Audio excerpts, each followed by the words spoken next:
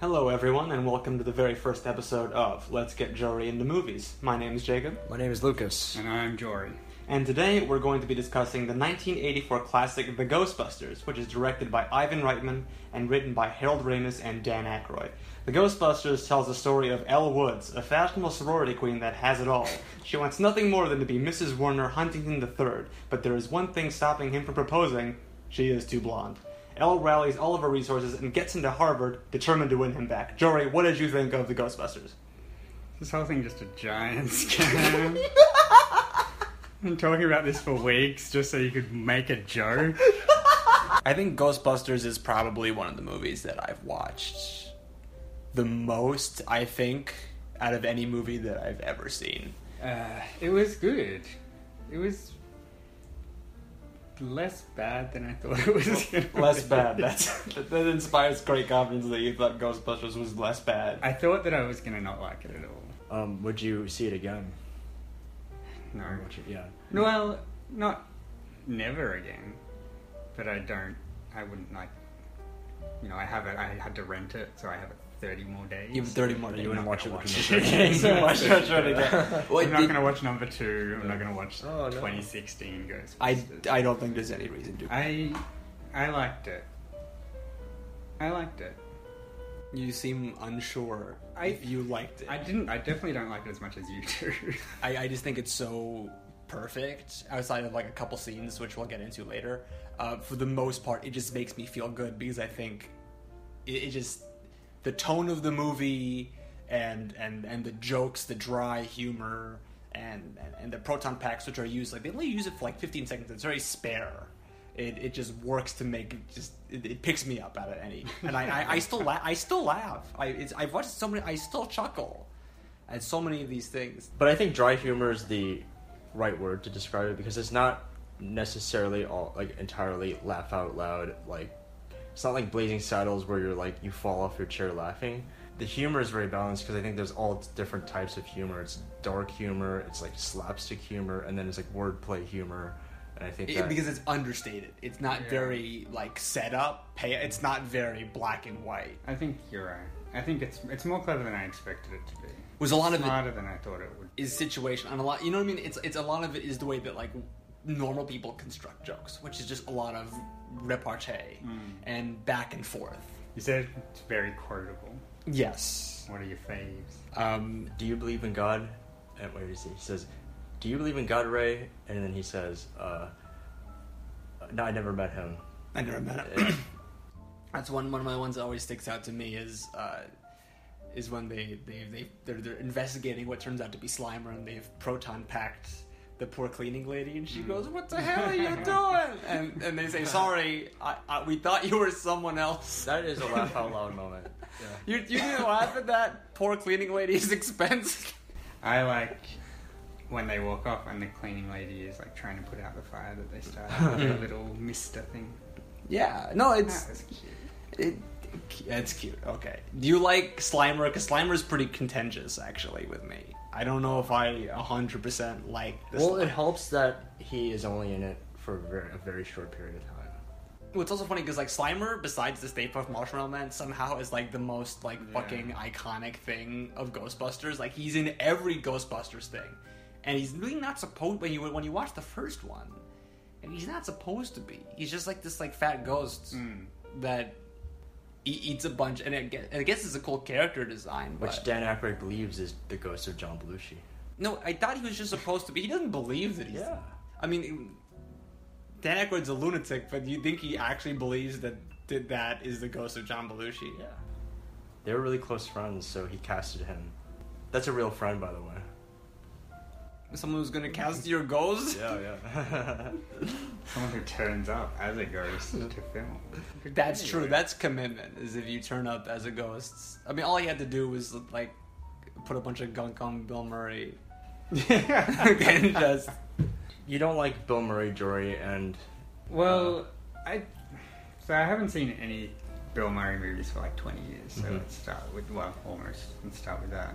But my memory of him is that he's just like the drop kick guy who doesn't take anything seriously, and he's just like a pain in everybody's ass, and he's meant to be relatable and likable because he's sticking it to the man, but he's really like just a jerk.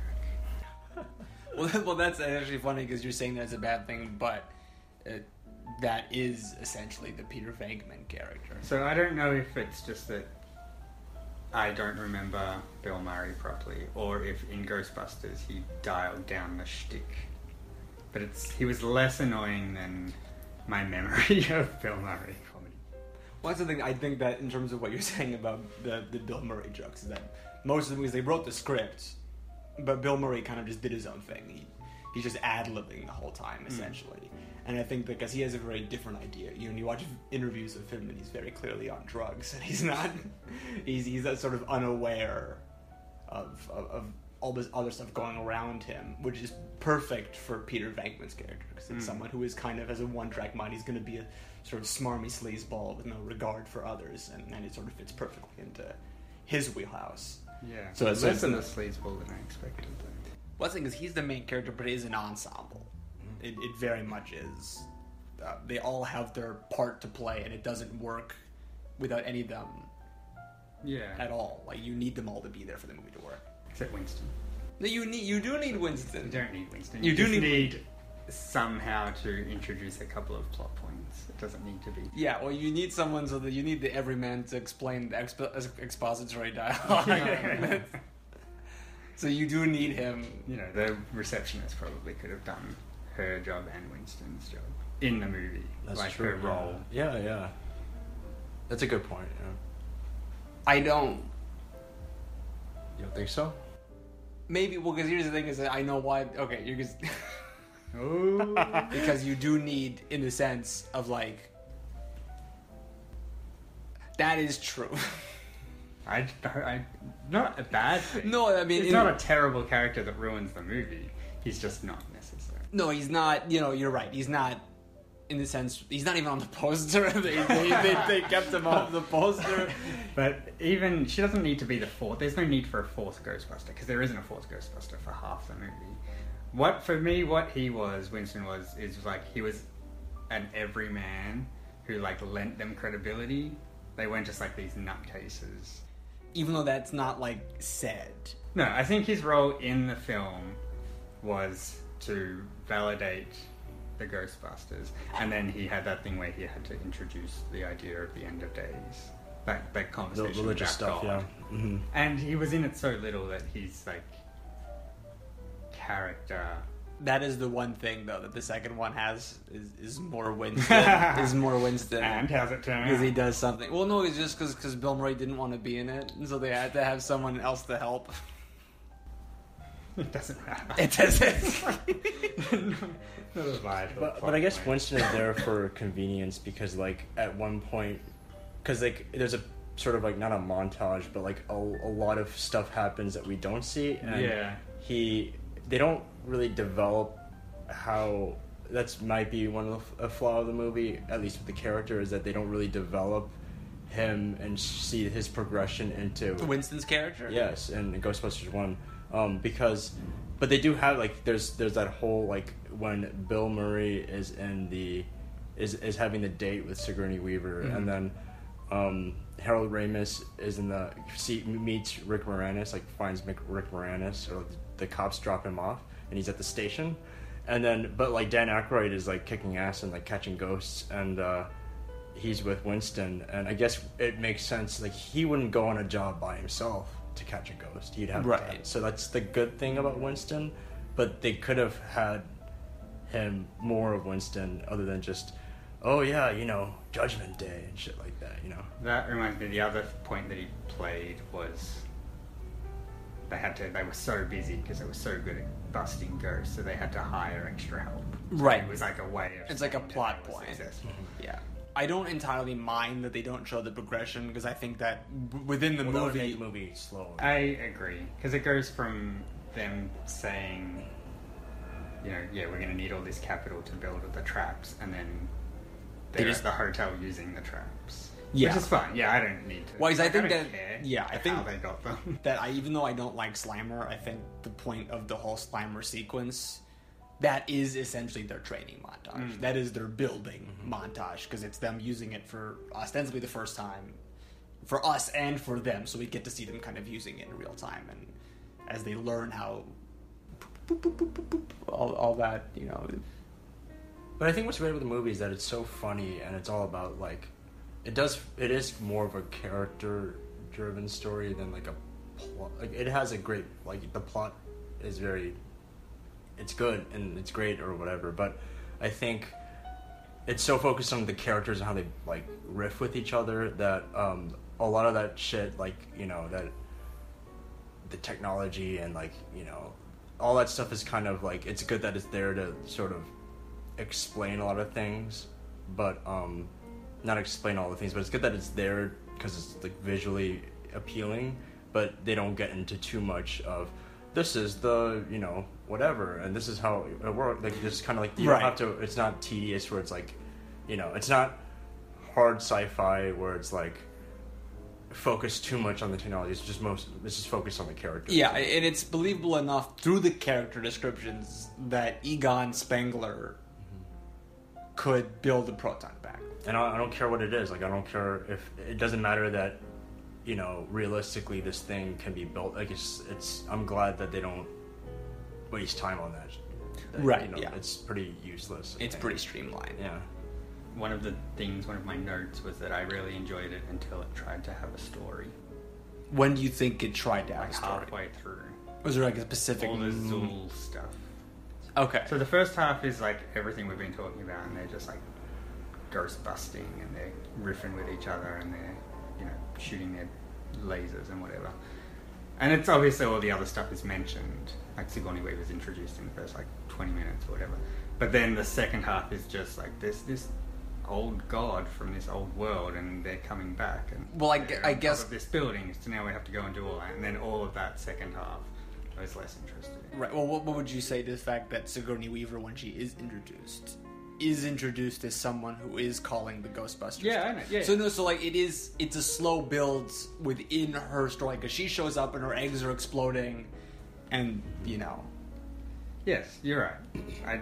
I don't disagree with that. It's just like, you know, the gatekeeper and the key man, Master. whatever they were called. Keymaster. Keymaster. Yeah. You know, it was cool, I guess. If it had just been them, like, going to various... Which is... It's not going to make a great movie, I admit this. But just them, like, going to different places and catching different ghosts. That's fine by me. Right. I don't need, like, mythology thrown in. You know, just so you can have a big explosion at the end.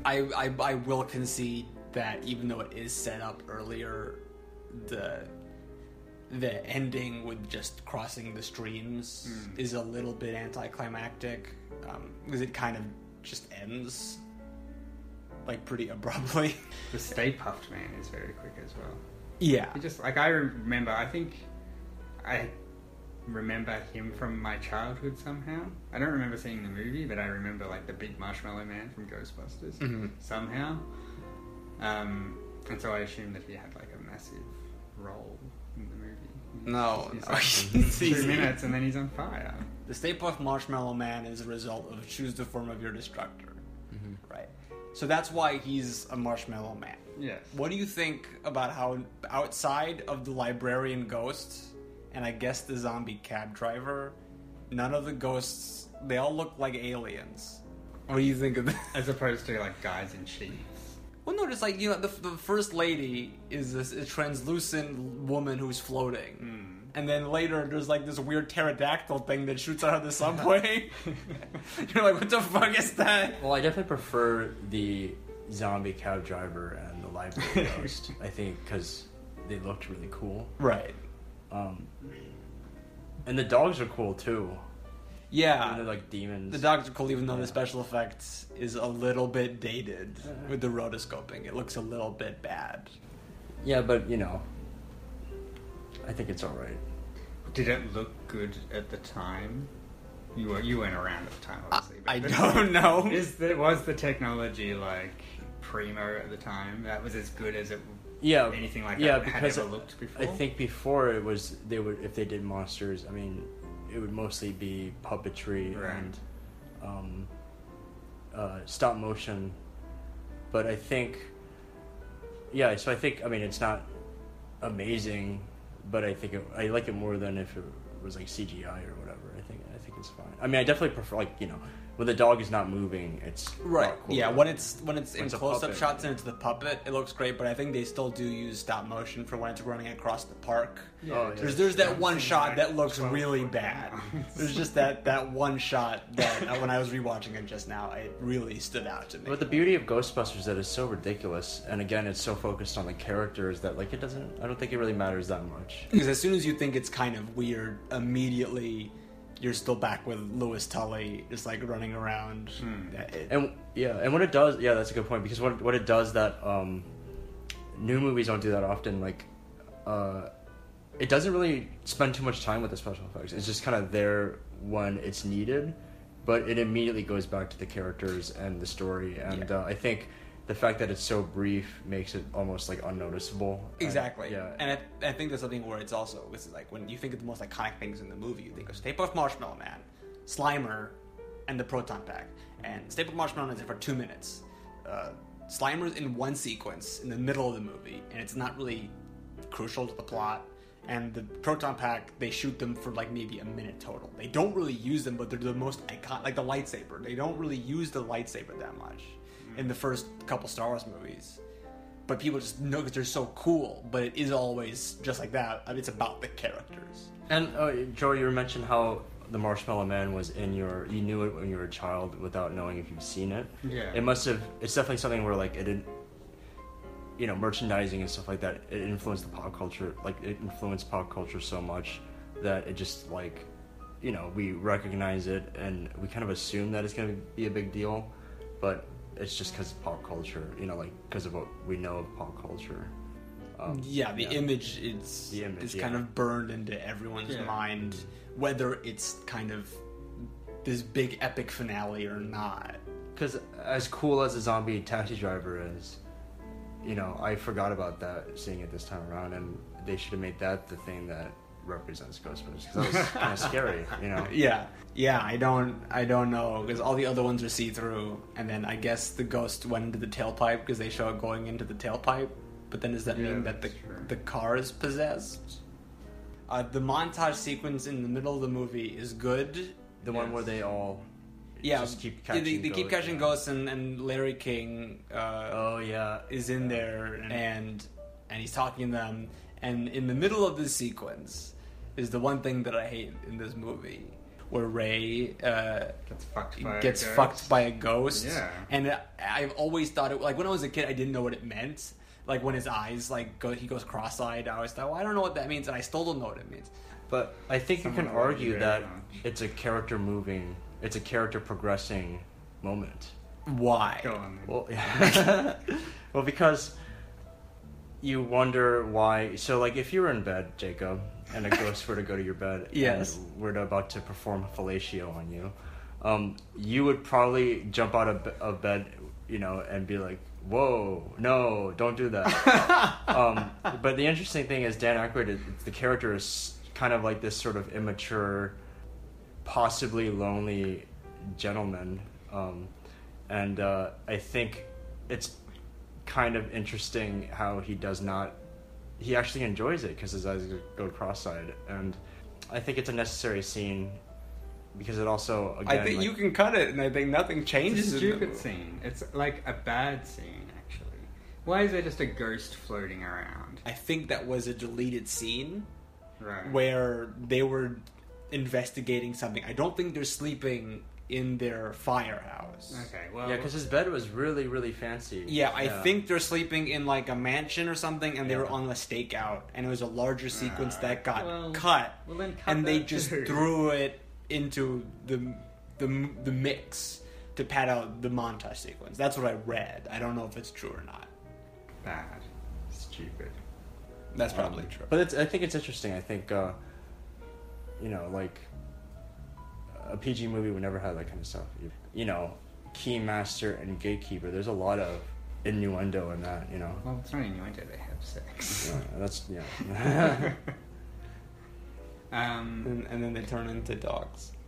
No, but the interesting thing about the movie being popular with children, yet having a fellatio ghost scene. I think what's great about that is that, or like the interesting thing about that is that you see the transition between a National Lampoon kind of comedy to popular blockbuster, you know, the you know what's popular with kids today, I guess, like the transition in the 80s from like comedy that is, because it's interesting because like now comedy I guess today is more so, you know, lewd or crude, but like from the late 70s it's like Animal House, Kentucky Fried Movie, whatever, really sort of adult.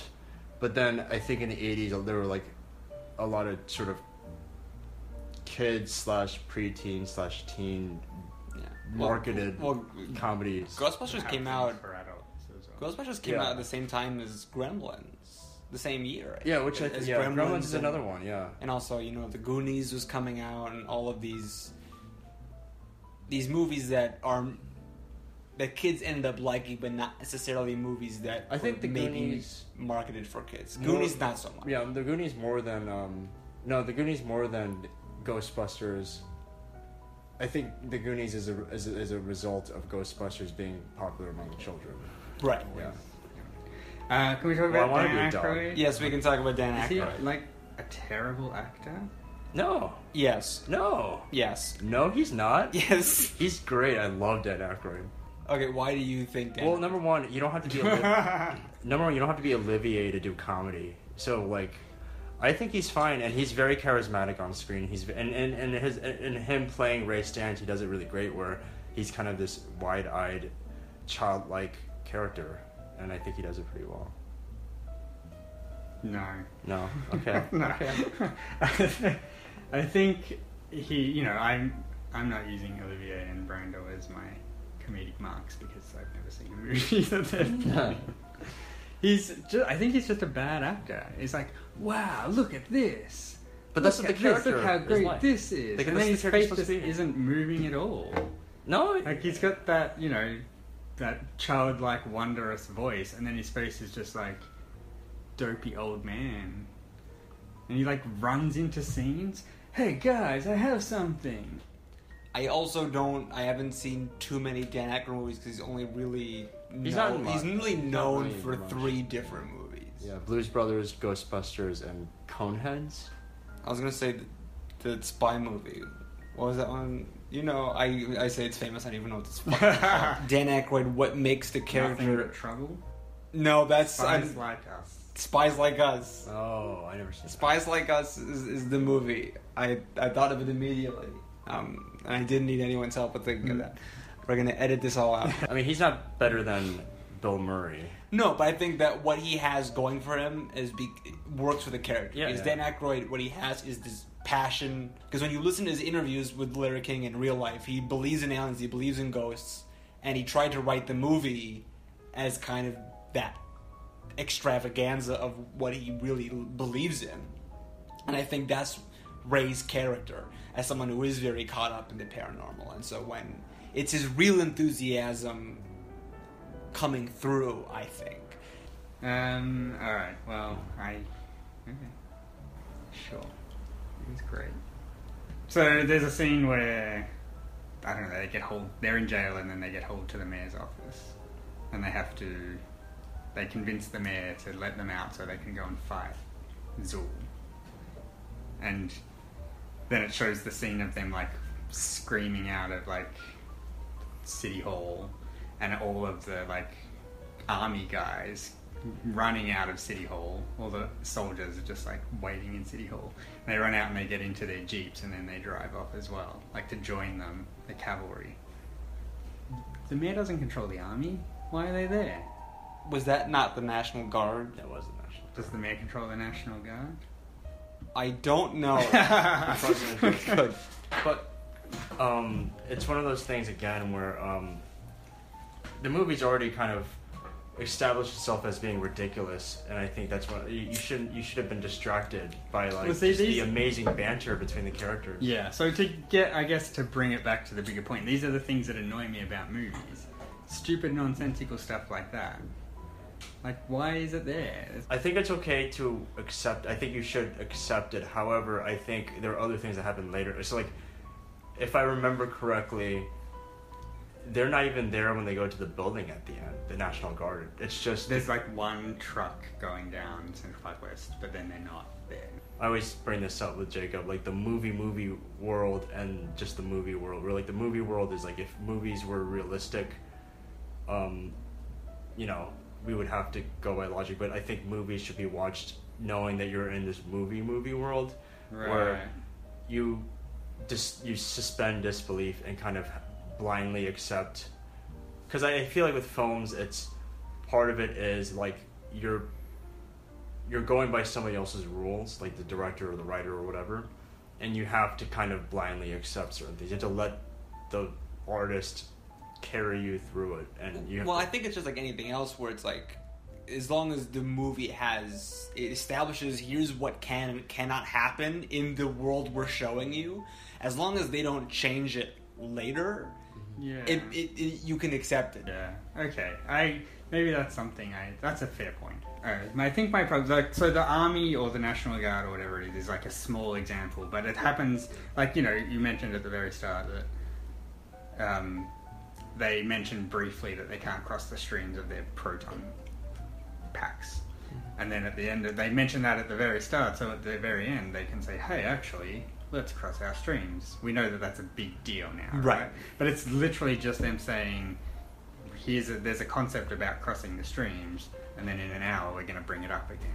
Same with like when the eggs are puffing, exploding, and like the Stay Puft marshmallows are like right behind the egg cart. Well, that's just like a simple this is the guy. Setup and payoff. Yeah, that's a very simple idea. Yeah, and in all art, in books and TV and everything, you have to build the structure, right? You have to introduce characters and concepts somehow at some point, right, if you're ever going to use them. But what I don't like about movies is that it does it so obviously. It just like bashes you over the head with it. To me, it's like, here, you know, proton packs, and then at the end, hey, remember that thing we told you about proton packs? It's just like, it's very clunky, I find, a lot of the time. Well, I guess the question being, like, when they said, to test your theory, when they said, don't cross the streams, it's horribly bad to do this, catastrophically bad, did you think in that moment, oh, they're going to do it to save the day at the end of the movie? Because if you did, then that proves your point. But if you didn't, then I think that you're just, like, being a good curmudgeon. That's what I do best. That's not how you think it's stupid the National Guard showed up. I mean, you could even argue that the National Guard, they weren't the National Guard or the Army. You could say that they were just a bunch of guys on the street that... in fatigues. Yeah, that just was decided to do that, and like they just threw it in there because it's kind of cool, you know? Because that's the thing with film is visual, and you want to throw in some cool stuff, and I have no idea what the fuck you're talking about. I mean, the thing is, it happens so quickly. Basically, my point is that it happens so quickly, and it's almost like, yes, it's kind of useless, that shot, but, you know, it's besides the point. You're nitpicking. Maybe I am nitpicking. Yeah. Well, I think that's like, because the movie is very, as Lucas said, character-driven. So when you start the movie with them sort of going to interview the librarian, right? And then they form their business. Like, a lot of the other stuff is window dressing. Yeah. Like, it's a vehicle for these guys to do their thing, both as characters and as actors. You know? Yeah. Well, I agree, and I bring it up as like a part of a broader point about like the movie. What did you call it? The movie world. Yeah, movie world. So like something to keep in mind, that not everything has to be silky smooth or something. I guess if it serves the greater point of the movie, then. Yeah, but I feel like sometimes most of the time for me that doesn't work. I like to kind of know what I'm getting into. I want to know like it's not that it's illogical, I guess. It's more like it has its own logic, you know? And I want to live. When I watch a movie, I want to live in that world with that logic, you know? Right. You know? What? That's lovely. Yeah. I do want to ask though, being this is the podcast about you getting into films, do you see anything like of significance cinematically about the film? Like, are you sort of like starting to appreciate when you watched it? Did you? I mean, you did say that it was just like kind of like, oh, it's like a fun movie. But do you think you may not like it as much as me and Jacob? But like, did you watch it and say and pick up on like cinematic things about like, oh, they like, you know? No, okay. no, I didn't. I think I didn't go any further than thinking that it was a fun movie, that I wasn't checking my watch every 5 minutes to see how long it had to go. And but I think that which is a rare. What? No. But that is though something you can make that into a thing about it being cinematically significant, because I think the way it was written and the way that they've edited the film, there's like a pace, and I think in the 80s especially, they were really good with pacing their films correctly, where you never get bored, and you know, like the emotion, like the emotion, there's like certain emotions that don't go overboard, or there's always enough emotion and enough sort of interesting visual elements that keep you, and that with the pace, like with just like these, you know, because film being just like a bunch of fragments of images, it's like, I think that is so prevalent in that film, and like I think nobody really focuses on it now. I feel like movies today either are too fast, where like all this shit is going on, or like it's just too slow. And I think there's a perfect, like the pacing is like perfect. I agree with that. Mm-hmm. I agree that the pacing, it's well paced and it is well balanced. And I guess they're important. Well, I could tell that they were important to this movie, obviously, but I don't know like the context of cinema, because I haven't seen a lot of movies. I don't know if Ghostbusters kind of changed the way people paced and balanced their characters in movies. But I don't think that's true, because I think that when you try to, I reason why I don't think it could change that stuff is because when you try to replicate it, it doesn't work. With the remake and with the sequel, when they essentially had the same plot beat for beat, and in the sequel the same characters pretty much, it doesn't work. So I don't think it could change it. However, I think what more, in a sense, could you want than a movie that you can enjoy and not hate every second that you're in it? You know, for the first one, that's a pretty good start. That's a pretty Let's good just go with that. When was it made? It's 1984. 1984. Were you not listening to my amazing intro? No, I was distracted by the hilarious joke that came afterward. I don't know. I guess I don't know what we're talking about when we say cult, like cinematically significant. I think I think that it's directed well. I think it's acted well but it's enough. not bringing anything. It's not like what, Citizen Kane. No, but I think that if you grade Citizen Kane an A and Ghostbusters an A, that can both be true, but comparing them is a little bit kneecapping you. Like, you're not going to compare like Beethoven's Ninth Symphony to Take Me Home Country Roads. Oh, I think you can make that comparison. This is funny coming from me, but I don't think that you 100% need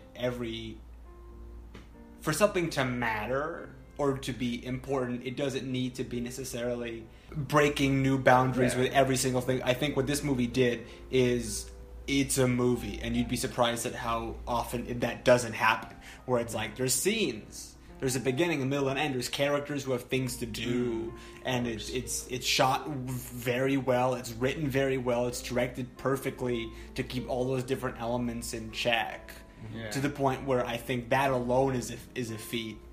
It's not showy, like inventing a new type of shot, but it's perfect in the sense of it did exactly what it needed to do. And it accomplished everything that it should have, even if it was by accident. All right, well, I think we got it. Somewhat agreement. Yeah. I think we got it. Yeah, we should go play Ghostbusters outside now. What does that mean? just chase Lucas around. Pretends he's floating through the streets.